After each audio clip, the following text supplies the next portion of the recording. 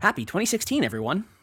Special shout out today goes to THOC's newest supporters, Zachary, Dimitri, and Alvin, and to everyone else who has and continues to support the show.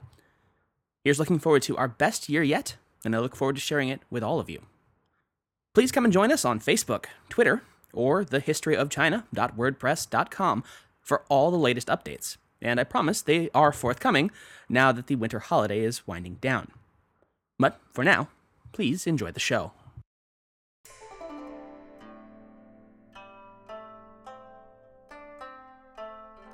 Hello, and welcome to the History of China. Episode 86, Family Matters. We begin today in the imperial court of Emperor Taizong, the second divine monarch of the great Tang Empire, as he and his high officials hear the testimony of a traitor and would-be assassin. It is the earliest days of spring in the year 643, and the capital city is frozen, both in terms of the weather, since it would still be well frosted over, but even more so in shock at what the man who stands in chains before the Son of Heaven has just revealed.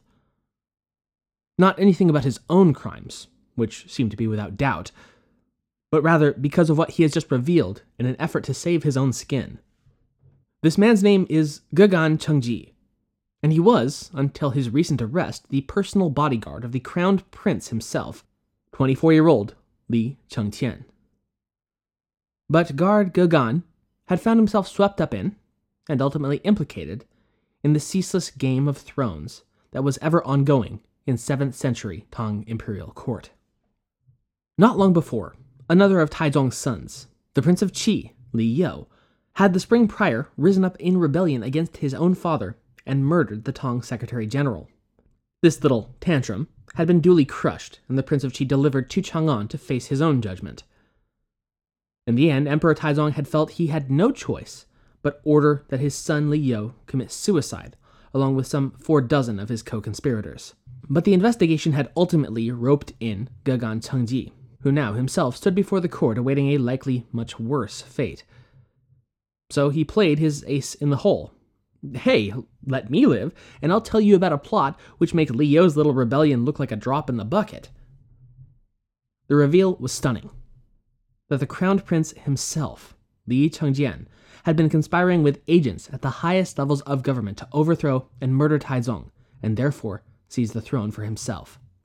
Among those implicated in the plot were one of the emperor's own brothers, the Prince of Han, one of his nephews, the Imperial Guard commander, and even a hero major general of the Imperial Army. Gegan Chengji's Hail Mary pass seemed to have worked, for he drops out of the histories after this revelation, but it is intoned that his turning informant did save his own life. Because at this, Emperor Taizong suddenly had a much, much bigger fish to fry, his own son and heir. But at least as important to him, and as it is to us, was to find the answer to what could have driven the crown prince to such a treasonous, murderous, and ultimately ruinous course of action. And that, of course, will require some backstory. So, let's jump back about 2 decades to follow this tale of intrigue and woe from the outset. At age 7 or 8, Prince Li Chengqian, as the eldest son of Taizong's prime escort, Empress Wende, was officially named the heir to the throne of Tang, less than 1 year after his father's own accession to the throne in 626. Though very young, Taizong, along with many at his court, saw the boy's potential as one possessing a good sense of judgment as well as being intelligent and capable. And all of this in spite of the fact that the crown prince apparently suffered from what would be a lifelong ailment of his leg, possibly gout or clubfoot, that left him physically lame. Over the first half or so of Taizong's reign, then, his family life was urbane, pleasant, and uneventful. His home life seems to have been stable, and he was very much in love with his wife, the Empress, and bearer of his senior-most sons. In late 635, Emperor Taizong's father Gaozu at last passed away, and a period of official mourning was declared across the empire. Prodigious though his work ethic was, even Taizong went into seclusion for more than a month, and during that period he entrusted the affairs of government and full imperial authority to his crowned prince. Once Taizong returned to take up his imperial authority again after some 45 days, he deemed that Chengxin had done well enough in the interim that he allowed his heir to continue to rule on lesser matters in his stead. However, the death of his empress in 636 we might think of as a turning point in all that, because not only did her loss deeply affect Taizong personally, but also because their sons had by that point grown more or less into adulthood, or near enough by that time. And what might have earlier been dismissed as normal sibling rivalries had, in the interim, developed into something far more toxic. The main antagonists of what would become a bitter and ultimately destructive rivalry over the throne of Tang were, of course, the crowned prince, Chengqian, and his younger brother, Li Tai, the Prince of Wei. It is a bit up in the air over just how closely Chengqian and Tai were related. Some histories list them as full brothers, with Tai being the fourth son of Empress Wende, whereas others posit that they were in fact only half-brothers, with Tai the progeny of one of the emperor's lesser consorts. Regardless, as the pair grew, it became more and more apparent to everyone in the palace that Emperor Taizong had a favorite son, and it wasn't his designated heir. No, it was young Prince Tai, whom Howard Weschler notes was, quote, clever and charming, and had inherited many of his father's best qualities, end quote. So great were his displays of favoritism for Tai, that in 636 he permitted him, and him alone, to not take up his provincial post as a governor-general, which saw the imperial princes scattered across the empire and away from the capital. Instead, Li Tai was permitted to remain in Chang'an, the thrumming heart of Tang itself, and establish a school of literary instruction, or Wenshui Guan. Ultimately, the school would open as one of the largest in the empire, and with an annual salary allowance that would prove the envy of all of the other princes, the heir Chengqian included. As for the crown prince himself, he had begun making Taizong's decision to potentially choose another as his favorite very easy indeed. Though, as a youth, he had been intelligent and capable, his formative years had revealed a significantly stranger and even scandalous nature in the heir apparent. As a stark and shocking example of this, for instance, he had essentially rejected his Chinese heritage in favor of that of the Turks. He dressed as a Turk and refused to speak anything but the Turkic language, and insisted his entourage do likewise. This was absolutely unheard of and outrageous to the courtiers of Chang'an. Turks and their predecessors had long been known to dress and act like the Chinese, true enough, but then who wouldn't want to emulate the obviously superior culture of the Middle Kingdom? But for a Chinese, and more than that, the imperial heir himself, to reject his ancient and glorious heritage in favor of whatever passed for culture among these steppe barbarians, was beyond the pale. Among the imperial court, they must have surely felt that the crown prince's behavior in this regard was just one lowly step away from running through the streets naked and screaming wildly, and they made no secret of their collective displeasure at such an indecent display. They voiced their protestations before the emperor and the court that the crown prince's wild and scandalous behavior and his open flouting of Chinese decorum were unacceptable, and that the heir must be rebuked for such excesses. When Chengqian heard these criticisms, however, he ordered several attempts on the lives of the officials who had dared voice them. Though these assassination attempts would all prove unsuccessful, it shows just how far the heir to the empire had fallen, and does lend credence to Weschler's assertion that the prince had become mentally unbalanced. The fact that the assassination attempts had all been foiled before they could be borne out, combined with the fact that, hey, this is the heir to the throne we're talking about here, ensured that the incidents, troubling though they were, remained internal matters, and were not divulged to the public at the time. Instead, the increasingly kooky crown prince and his barbarian dress would be simply shielded from onlookers, and the empire would continue to function as though, all was well, nothing wrong here, move along. Nevertheless, Chengqian's strangeness, coupled with Emperor Taizong's pretty flagrant favoritism towards Prince Tai, gave rise to the hope among several of the imperial court that there might be a shift in the wind coming soon, as far as imperial heirs went. Of course, this sentiment was not shared by all, and those whose careers were either directly affected by, or stood to rise or fall with Li Chengqian's own position would of course back the current crown prince, while the opposite held true for those whose wagons were hitched to the career of the Prince of Wei. As a result of this breakout rivalry between his two sons, and the factionalization of his court that seemed poised to threaten the stability of his entire reign, Emperor Taizong inserted himself and attempted to defuse this increasingly explosive situation. All of this talk and posturing was moot, he declared, because even if Crown Prince Chengqian were to, for whatever reason, be disinherited from his position, or if he were to die or whatever, he would be replaced by his own son, Li Xiang, and no other prince. This undoubtedly looked good on paper, and theoretically should have ended the spiraling competition. But in truth, Chengqian's son was an infant, and any rule by him, however eventual, would likely require a regency. And I'm sure we all remember how regents to child emperors tend to pan out. No one wanted that situation. Not especially, the emperor who had decreed it as his own contingency. To that end, then, to avoid the dynastic doomsday device he had put into place himself, Taizong made one of his primary goals the reformation of his wayward heir, and make him worthy once again of the position so many felt he now little deserved. In early 643, he assigned his own chancellor, Wei Cheng, to be the crown prince's senior advisor. It was Taizong's hope that the stern and highly moralistic Chancellor Wei would instill his heir with the same kind of discipline he'd become famous for. Nevertheless, it would prove too little, too late, to really affect the trajectory of Li Chengqian's personality. And by later that year, the emperor was seeking an even more final solution. He resolved that his son's ill ways had come about and been encouraged by his ill companions. Of particular note were two Taoist priests that the crown prince kept on retainer, and had been recently outed as giving the prince profane teachings and philosophies, and whom, reportedly, were even teaching him acts of magic and witchcraft, which were considered the darkest of arts. The other companion of infamy was a singing boy that the crown prince had become particularly, worryingly, fond of. Crown Prince Chengqian had given the boy a rather suggestive nickname, Chengxin, meaning the one who satisfies my heart.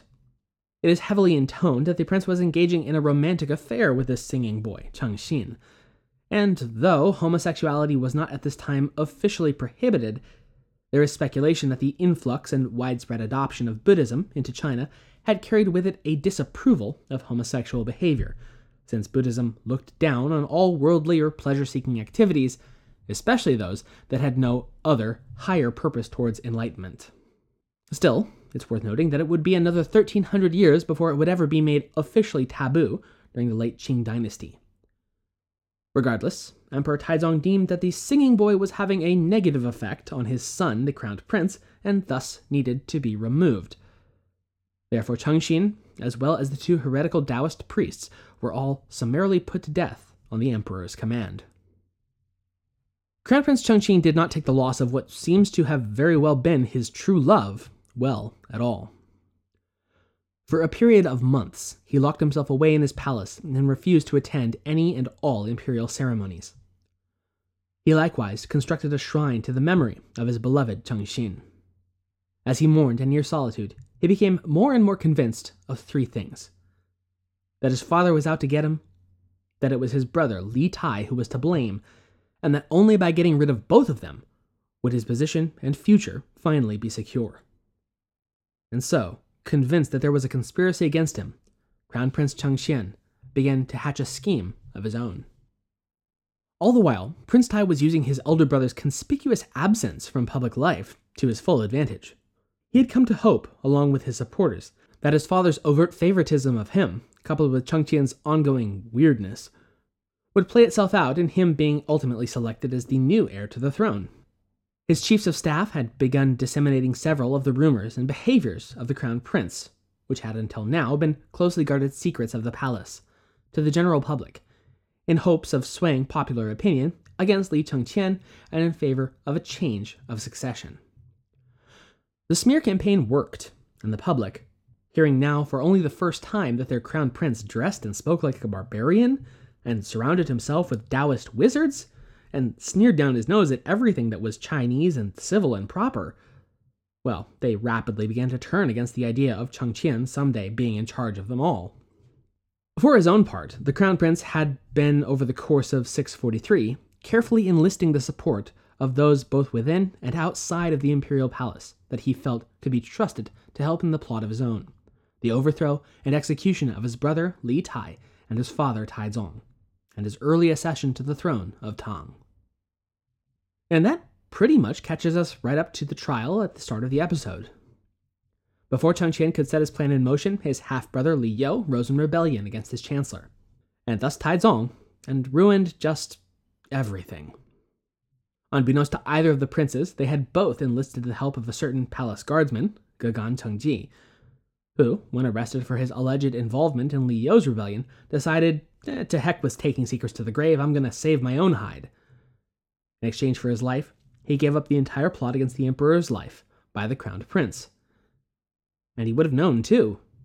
Apparently, owing to his status as a personal bodyguard to the heir, and thus his unfettered access to the imperial palace, Gegan had himself been tapped as the one who would dispatch Emperor Taizong on Chengxian's command. The scope of this treachery was so vast and so outrageous that Taizong, seemingly in some kind of shock at it all, felt he could not decide the outcome of this situation all on his own. Instead, he convened a high council of his most esteemed advisors to figure this whole thing out.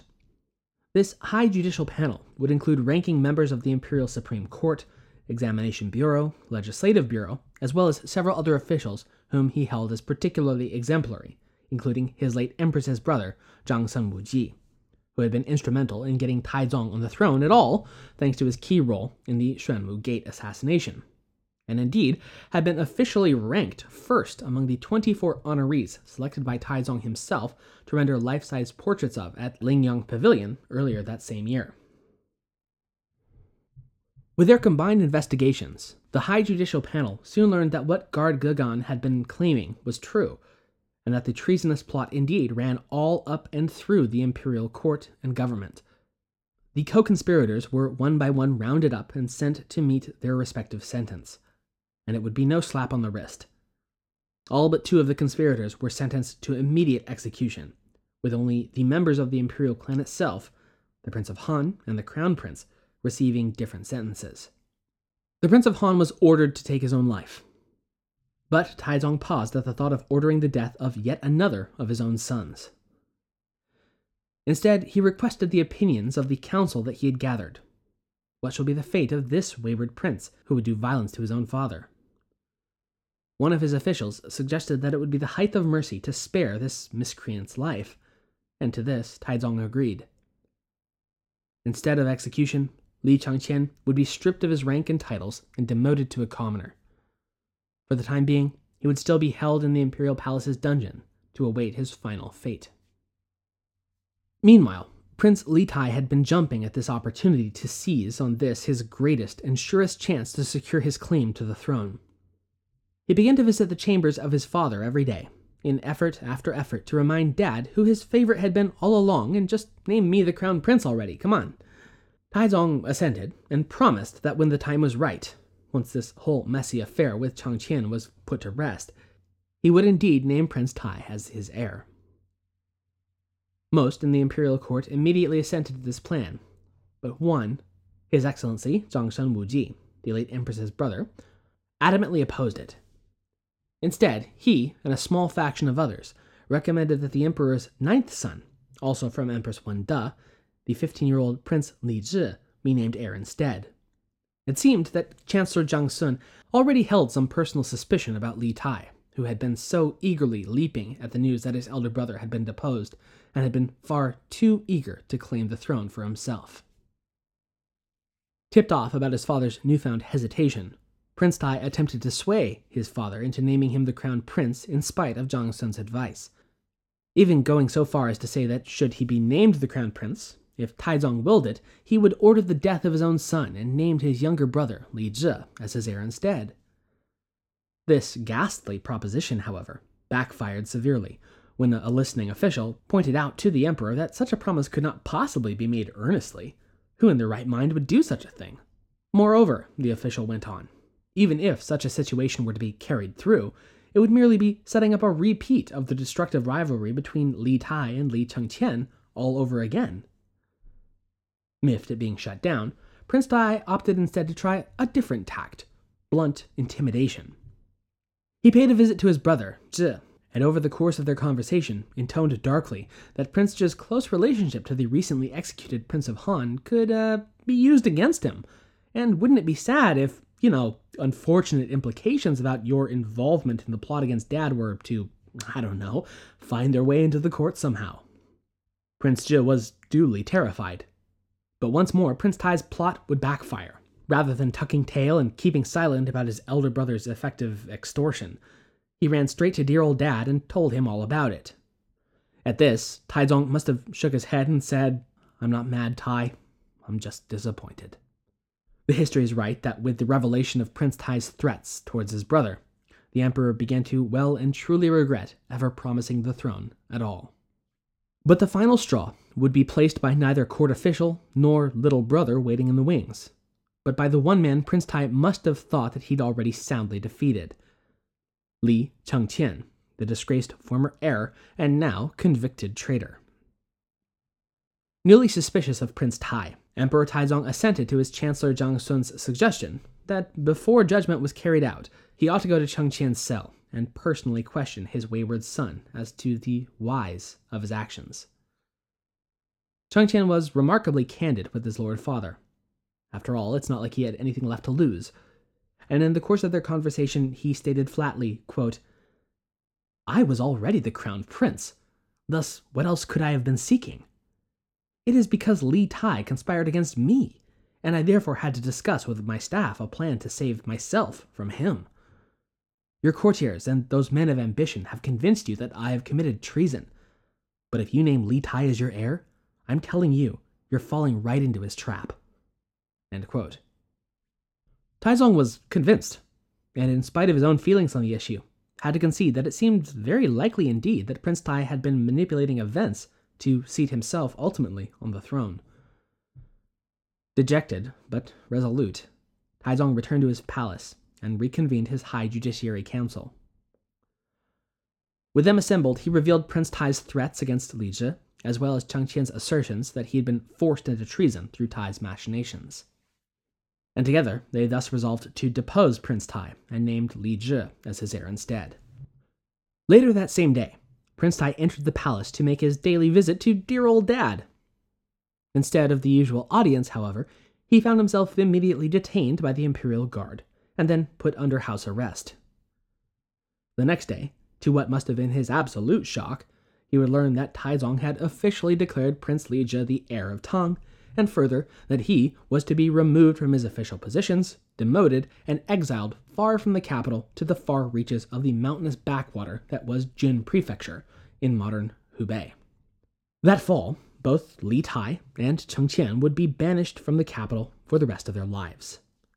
Chengxian was sent to Chen Prefecture in what is today southeastern Chongqing, and would die little more than a year later for reasons unclear, but may have either been complications from his long-standing leg sickness, or perhaps some tropical disease. Though he died as a commoner, Taizong ordered that he be buried as a duke. Almost a century later, his image would be further rehabilitated by his grandson, then the Chancellor to the sitting emperor, by successfully petitioning that Chengxian should be posthumously reinstated as a prince, and he would be known thereafter as Prince Min, the Suffering of Hancheng, a suitably appropriate title. As for Li Tai, he would fare somewhat better. He retained his princely status, and later his father would upgrade it in 647 to a higher grade of prince. However, he would never be allowed to return to the capital. Upon Taizong's death in 649, all imperial princes were recalled to the capital to take part in the funeral ceremonies, all but Prince Tai, who was ordered to remain at his distant prefecture. I guess that's what you get for threatening the guy who is going to be the future emperor. Nevertheless, upon his own coronation, Li Zhi would order that his exiled elder brother at last be allowed a staff and high-grade supplies from the capital. He would ultimately die in late 652 at the age of 34, and his son would inherit his title. As for Emperor Taizong, though, this whole ordeal had brought the monarch nearly to the point of complete mental and emotional breakdown. He had been betrayed by those he cared about most. not only by one of his brothers, but by no less than 3 of his sons. Given the depth of such treachery, the emperor fell into a deep, and at times even suicidal, depression. At one point, he even had to be restrained by one of his high officials from stabbing himself, though it is admittedly impossible to say with any certainty whether this was a real suicide attempt or a theatrical cry for help. After all, it's not as though he did it alone in his chambers, but instead made the action in full view of his officials, and apparently only the once. Nonetheless, he would spend the remainder of his days lamenting the circumstances that had brought about such dark days, and had stripped him of 3 of his children and any real sense of trust for those left. He is remembered as stating, quote, "The love between father and son is a natural one. It is difficult for me to separate from Li Tai, and I cannot bear this. However, I am the lord of all under heaven, and as long as the people can be safe, I can cut off my personal love." End quote. He would likewise at another point say, quote, "Li Tai was exceedingly talented. I miss him, and all of you know this. However, for the sake of the empire, I have cut off my relationship with him with righteousness. Let him live far away to try to make everyone safe." End quote. Even on the question of his succession, he remained doubtful and worried repeatedly that the heir he and his advisors had ultimately settled on, Li Zhi, was the wrong one for the task. Weschler writes of these doubts, quote, "Taizong remained convinced that the wrong choice had been forced upon him and suspected that Li Zhi was too weak-willed to effectively rule." End quote.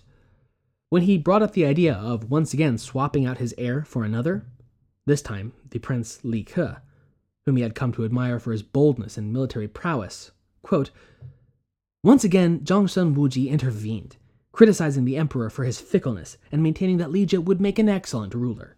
End quote. Weschler goes on to point out that most historians have concluded, even early on, that Chancellor Zhangsun wasn't consistently intervening on Prince Li Zhi's behalf on purely altruistic grounds, but instead probably knew and was indeed counting upon the heir apparent being a relatively weak-willed individual to better facilitate Zhangsun's own continual domination of the imperial court should he become the emperor. Truly, the cloaks and daggers never really stop within the imperial court, and the game of thrones and regents just plays on and on. Nevertheless, with Taizong's death in mid-649, at not even 50 years old, and after a long and losing battle with mental and emotional fatigue, military disaster in Goguryeo, and physical disease, it would be Li Zhi that would succeed him on the throne of Tang as Emperor Gaozong. Taizong would leave to his heir a document specifically written for him entitled Difan, or the Plan for the Emperor, alternately, effective government. In it, he sought to give his 9th son the fruit of a lifetime of governance, so that he might avoid what Taizong feared would be his young son's inherent flaws. The Difan called upon Li Zhi to use his family members to guard outlying prefectures and help him manage the affairs of state, to welcome advice and even criticism from his advisors and not punish those who were honest, even if what they had to say was difficult to hear, to discourage slander, avoid extravagance, esteem culture, and maintain the military. As emperor, time will tell whether or not Li Zhi, now Gaozong, will prove up to the task of filling his father's enormous boots. And so we come at last to the end of Taizong of Tang's reign, after almost 23 years on the throne. And with him, so too ends the Zhenguan Era, the era of true vision. But before we consign Li Shimin, Emperor Taizong, back to the dusty pages of history, it's worth looking back over his Zhenguan Era and trying to see, really, where it ranks and how we should perceive it. The past 2 episodes have, after all, been focused on the latter portion of his reign, and thus 2 of the lowest points in his entire life, namely, his army's failure in Korea, and then the thrice betrayal of his sons. It was a sad and tragic end for a great historical figure, and yet we mustn't allow these final years to tarnish the overall understanding that we have of Taizong, or what his period of rule meant for the Tang Dynasty and for imperial China altogether. Because, in the words, once again, of Howard Weschler, quote, "In spite of its ending on a low key, Taizong's reign was the first high point of the Tang, and in some ways a high watermark for all of Chinese history." End quote. Yes, he'd pounded his fist into the granite slab that was Goguryeo and pulled it away bloody as a result. But markedly unlike the second emperor of Sui, he had not ripped his entire empire apart in the attempt.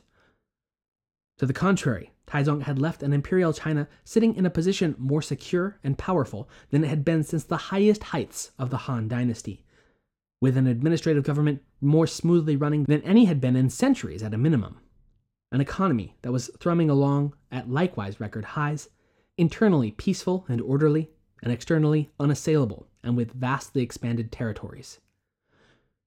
In spite of the disaster against Goguryeo, Taizong's reign would not only be known in its own time as a halcyon period of security and prosperity, but would be looked back upon by Chinese literati for millennia to come as the absolute ideal for what an effective and just government looked like.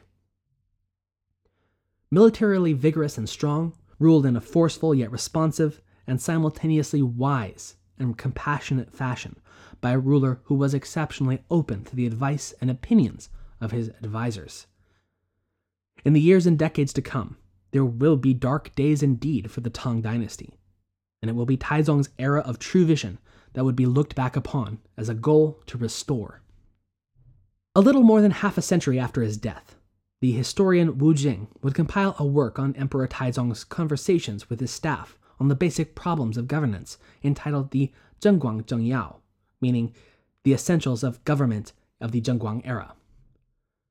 Initially published in 705, it would be studied by emperors and would-be emperors across time as a guidebook on good rule, as well as by imperial advisors who might seek to convince a particularly obstinate monarch of the perils of action without or against ministerial advice. One particularly famous passage goes, quote, "When one uses a bronze mirror, one can adjust the close and cap. When one uses the past events as a mirror, one comprehends the rise and fall of a nation. When one uses a person as a mirror, a remonstrator, one sees one's success and missteps." End quote.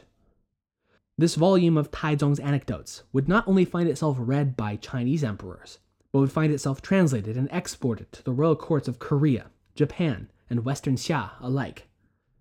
The later conquest dynasties of China, the rulers of the Khitan Liao, the Zhichen Jin, and even the Mongol Yuan dynasties, would all likewise have the work translated into their native tongues to learn more on how they might effectively govern.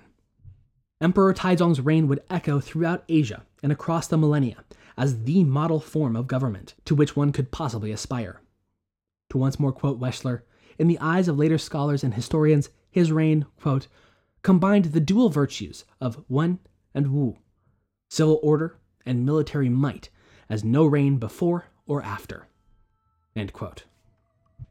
Next time, we'll look into the man who would replace Taizong, his ninth son, Li Zi, the Emperor Gaozong. In addition, we'll begin the unlikely course of one of Taizong's concubines, a young woman who, with her lord husband's death, had been expected to take up the celibate vows of a Buddhist nun, but who would defy that, and many other expectations in the course of her singularly unique lifetime. A woman who would begin life called Wu Zhao, later renamed to consort Wu Mei, but who would eventually become famous and infamous to history as Wu Zetian. Thank you for listening.